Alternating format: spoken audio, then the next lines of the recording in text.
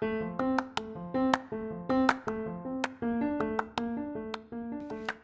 foodies and adventurers, and welcome back to the Naming Expeditions podcast. If you're new here, hola!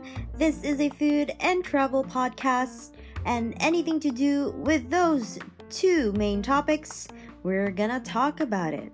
And the best thing about this podcast, aside from my awesome travel tips, is that there are no ads. Do you guys notice that? Have you noticed that when you listen to the previous episodes? Yes, this podcast is ad-free, so I'm not going to be mumbling around about the sponsors or so. I made this just for fun. I'm trying this out for a year, and hey, hope you love it. So before we move on to our usual trivia question, I do ask that if you like the previous episodes and after listening to this episode, if you feel that it's helped you out a lot, please leave a review on whatever podcast app you're listening on. If you do leave a review on Apple Podcasts, that would greatly help me.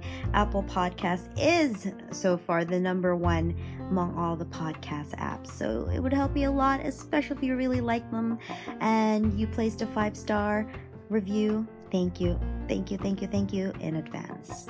All right, so do not be surprised if you start listening to this episode and you're wondering why I start with travel tip number 6.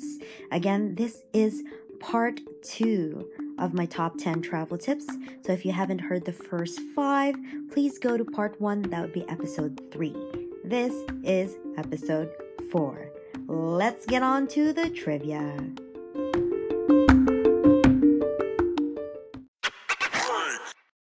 Whoops, here I go again, forgetting to introduce myself. If you're new here, my name is Kerzia. I am your host. Kerzia. That's how you spell it. Thanks so much for tuning in to this podcast. Let's get on to the trivia for real. Yay! Trivia question time. This time we're going all the way to Europe. And the question is, what country is smaller than New York's Central Park? Or if you want to get specific, Manhattan's Central Park. So this country is smaller than Manhattan or New York's Central Park. Let's wait for a bit.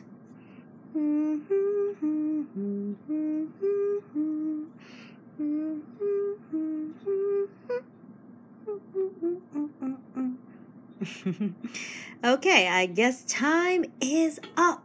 So this country, and it's also known as a city-state and a microstate.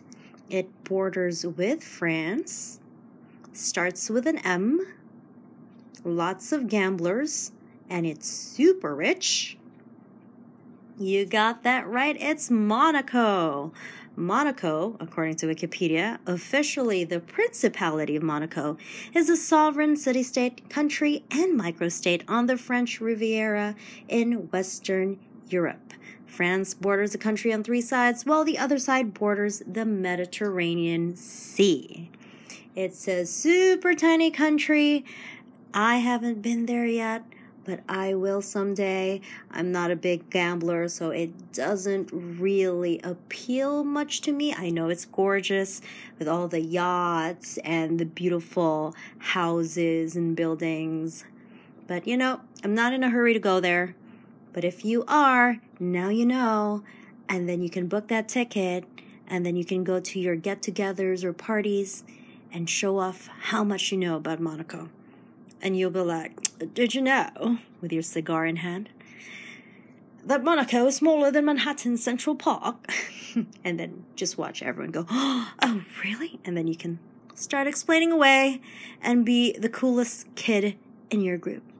All right, you're welcome. Let's get on to episode 4.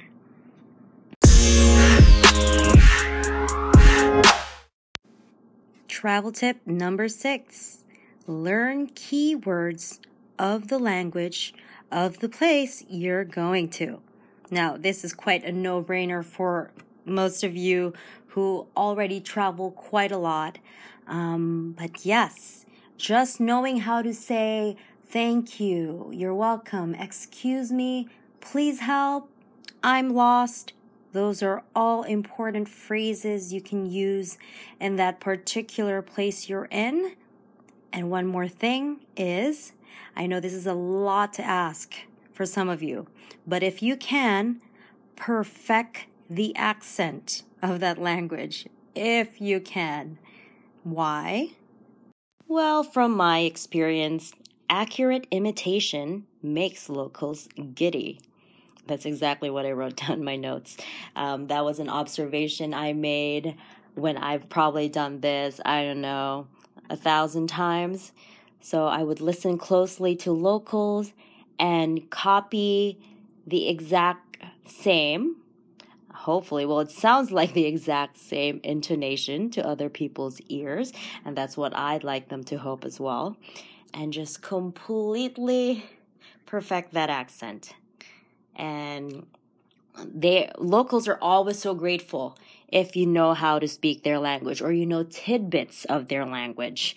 But if you have that added bonus of getting the right pronunciation, the correct intonations, that even gives you more incentive to get what you want, what you're asking for, or people will be extra nice to you, and maybe you're buying something from a store. People will tend to give you free stuff.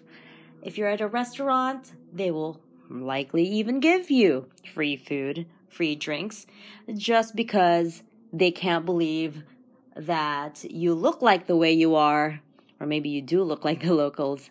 Then that would make it, I guess, not as impressive, but still, if they know you're coming from somewhere else and you happen to just get that language and pronunciation right, I guarantee you're gonna get a really big smile and possibly extra good stuff. All right, wink, wink. Not in a sexual way.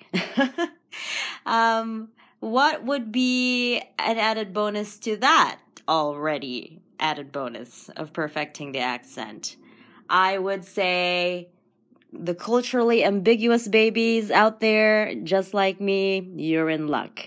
For us who look like pretty much a jumble of cultures, we can get away with so many things. We can go to so many places and just easily blend into that whole culture.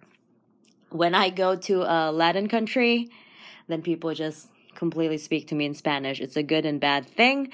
But hey, if you kind of look like or look exactly like the locals, the less likely you're going to be ripped off.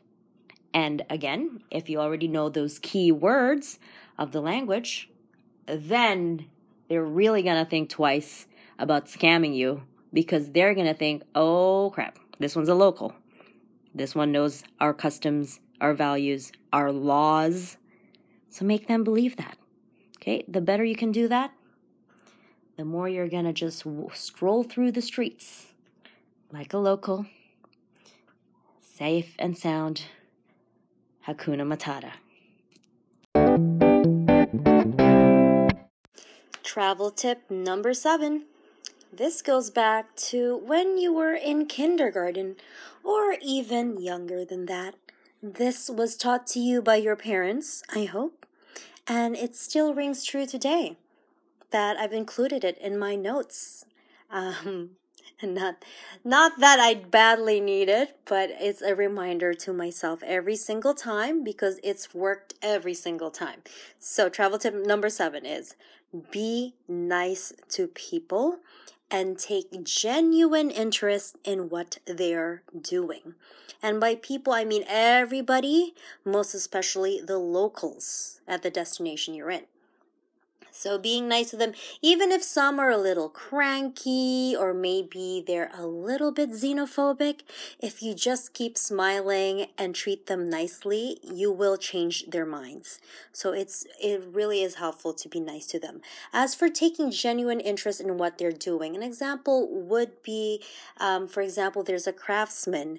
Take a good look and really appreciate what they're making. Every artist loves that. If you really pay attention, you're not just passing by and was like, it's pretty, and then you moved on to the next thing. Don't do that. Actually look at the items they're making and even ask. For me, I'm genuinely interested in how they make stuff. So I'll be like, oh, so how did you do this? And what tools do you use? What material is this made? What stone is it made from? And the reason why I'm talking about stones and tools, one example I was in Belize. So that is Central America. Oh, my geography right now. It's Central America. Okay, so Belize, pretty much a little bit part of the Caribbean if you take a look at their ocean. There was this one guy, and I'm so sorry, I've really forgot his name. I'm not sure if he actually introduced himself, but my friend and I passed by, and he had these beautiful stone carvings, and it really, really takes you back to the times of the age of the Mayans and the Aztecs, etc. I know people tend to lump this together. But the Aztecs are long extinct, guys. The Mayans outlived them. And one proof of that was the man in front of me. So I'll plop the photo in my blog, namingexpeditions.travel.blog, if you're new here. So yeah, there was this one dude. He was an amazing artist. And we talked to him. And we took genuine interest in his work.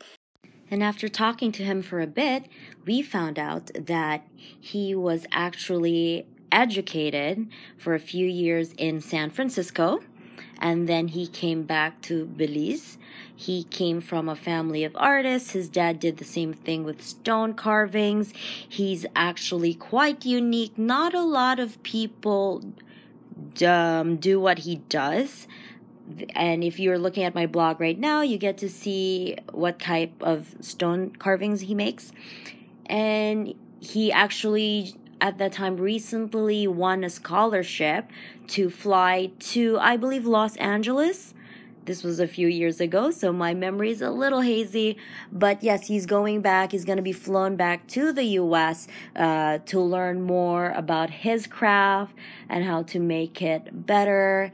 And I just think it's such a beautiful thing to learn about all this from a local who you thought is just there selling at the market, just like the others, probably has a family to provide and so on. And eventually you're wondering, wow, his English is so good. And then you feel sorry because you're like, oh my gosh, I can't believe I'm underestimating him. But we do tend to do that. That is the truth. And then the more you speak to these people, the more you learn about their background. So this guy, you can tell how well, he's quite established and well-spoken he is, especially with his English. Because some of the locals we talked to, English was not, it was not as fluid as how this guy talked. And yeah, you can see his cute little photo on namingexpeditions.travel.blog. And I also plopped down a photo of other works by Belizean craftsmen and craftswomen. And they are stunning, guys. Just these stunning stone carvings. I wanted to buy one for myself, but I'm quite clumsy, not very good with things that are fragile. And they weigh a ton. Not literally a ton, but they weigh quite a lot. And you'll see it in the photos. But that's one thing I want you to keep in mind. All right, that is travel tip number 7. Be nice to people and take genuine interest in what you're doing. Like the tip before, this could likely get you free stuff. That should never be your goal, but it does happen. And if not, you get to tell awe-inspiring stories at your get-togethers, at your parties, you get to tell people about these awesome locals that you met and have opened your eyes to a whole new world. All right, let's move on.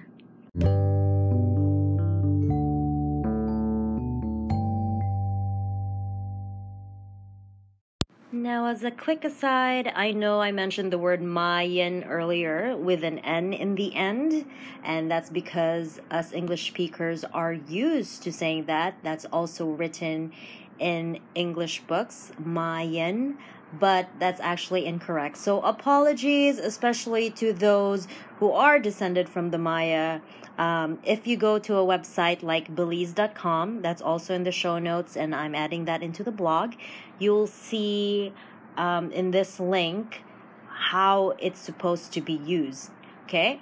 So, Mayan with the N in the end is actually referring to the language, just the language.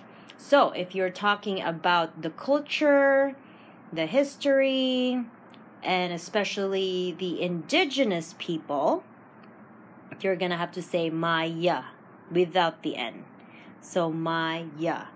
And in Spanish, now most Maya descended people, they speak in the Mayan language, and Spanish second. And if they say it in Spanish, they actually say nosotros los Maya, which is we the Maya, or los Maya, which is the Maya. Okay? So, and it says here, the writer wrote, I have heard los Mayas, but this is usually used by non-Maya when referring to the Maya. So that's one thing to keep in mind, guys. If you're talking about Mayan with the N, that only refers to the language. Okay? Maya is the adjectival form preferred when referring to non-linguistic aspects. For example, the Maya of Belize. And that's all found here on the website, which I'll be attaching in the show notes and in the blog. All right, so that's one lesson you can share with others in the future.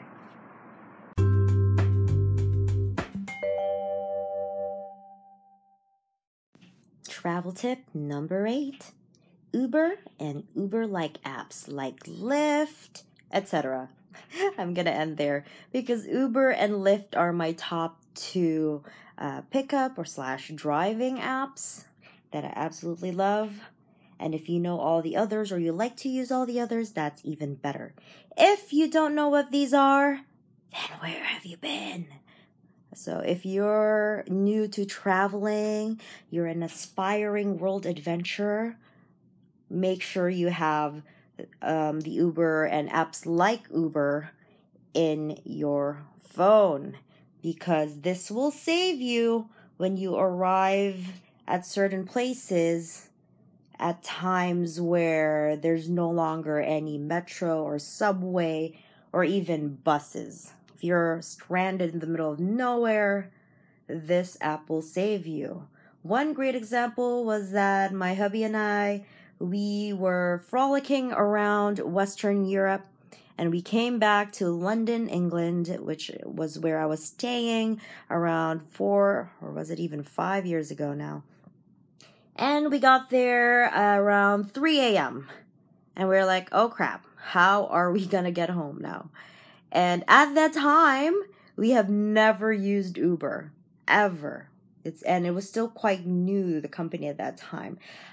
So I told him, you know what? I have an Uber app. I have not used it yet. There's a promo code, and by the way, I'll give you the promo codes as well, guys, if you're new to it, in the show notes and in my blog. Anyways, yeah, I told him, you know what? Let's give this a try because there's no way for us to get home. And we did. The Uber driver arrived like 3 minutes later to our location, which was sort of in the middle of nowhere. And we got home. We got home, I think, close to 4 a.m., but we were safe and sound. And I always feel very safe with Uber drivers. I really hope nobody out there listening has had a horrible experience, or they may have gotten assaulted or anything, although there are those horror stories. But so far, so good. I absolutely love these types of apps.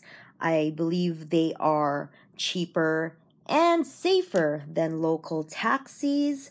There are many countries with amazing taxi services, but for the most part, I really, really believe that it's so much cheaper and more convenient and safer to go with these driving apps, because you are with regular people whose profiles will show in your app. And one good tip to do, if you ever call these types of drivers using the driving apps, take a screenshot of their profiles. Their face will show, what the plate number of their cars are, and other things like the color of the car, the make and model. It has all that. So if you take a screenshot of that and something goes wrong, God forbid, then you can just pull that screenshot out and say, yep, this is the driver. And it has their name on it. So yeah, that's one thing I would highly suggest you do if ever you use these apps. And again, these apps will save your life if you are stranded. So don't be cheap. Download that app, plug in your PayPal or your credit card, and make sure you get to your place safely.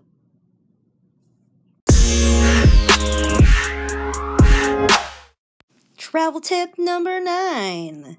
Ask your tour guide, or if you don't have a tour guide, either your Uber driver, your Lyft driver, or any local providing you a service that gets around the city or whatever destination it is, if it's just a village or so, that gets around that place every day, all around it, and knows, or you have a feeling they know everything. They know all the points, from food to bars to whatever. Okay?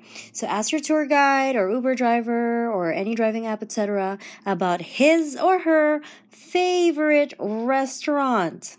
All right? Favorite restaurant in that destination.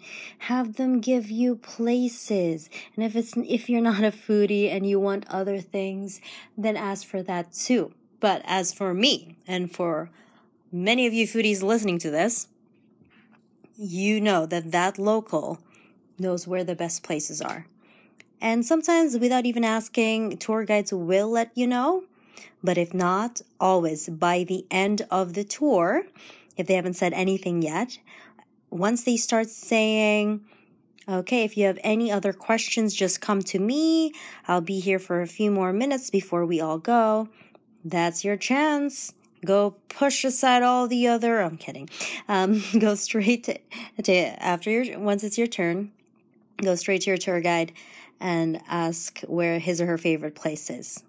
And you're going to have a load of places to go to that you would not have ever known had you not asked. Unless you're a big Yelper like me. But then again, there's some mom and pop places that are off the radar and you might want to go there. So, ask your tour guide or driver.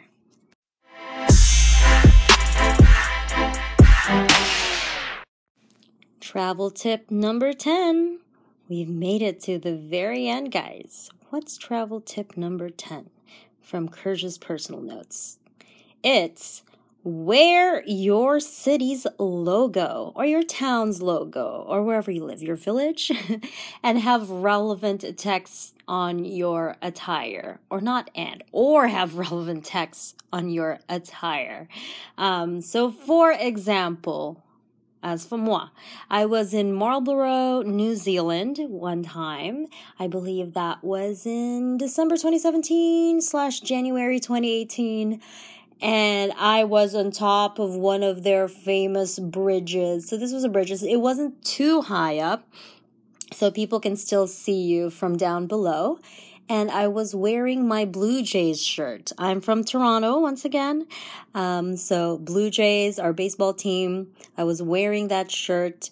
And I didn't think this would happen, but it's so interesting. As I was walking around the bridge, taking selfies and photos with my companion at that time, my travel buddy at that time, Helen, somebody from afar just shouted, "Woohoo, Toronto!"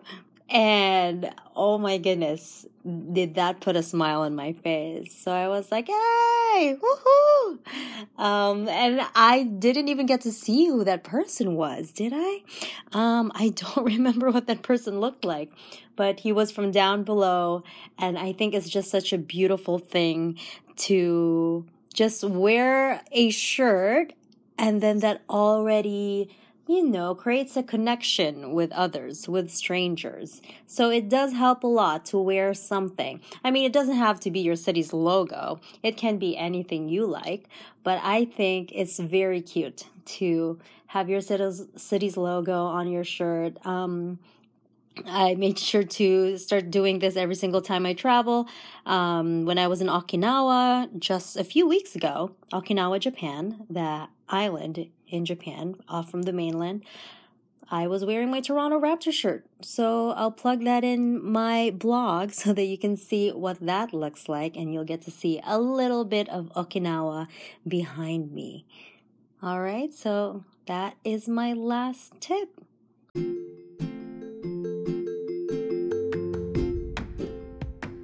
So as you may have probably observed, guys, the main theme of part 2 of my top 10 travel tips has to do with the human connection. It is very important, and it's just simply beautiful to connect with strangers when you're traveling. For the most part, that is the reason why your experience in another destination sticks close to your heart and stays with you forever. Oh man, I'm getting so sentimental here. But yeah, it is true. It is the human connection. The learning of other cultures and what makes up a culture. Who makes these things, right? Human beings. And just us connecting with other people, seeing the similarities, even if they live so geographically far away from us. It's just, that's what makes my heart chub up and melt. And I hope that's the reason too why you love traveling so much. Of course, with traveling, we get to see such beautiful natural landscapes and gorgeous buildings, even from the time of colonization, which was not necessarily a good thing, but a lot of beauty came from that too. But once again, it all comes back to this beautiful human connection. So I hope you learned a lot from my top 10 travel tips. This was part 2. And if you listen to part 1, that completes all 10. And I just wish you a great day, and I'll see you on my next podcast episode. Thanks for listening. This was Kerja, Naming Expeditions Podcast. I'm out.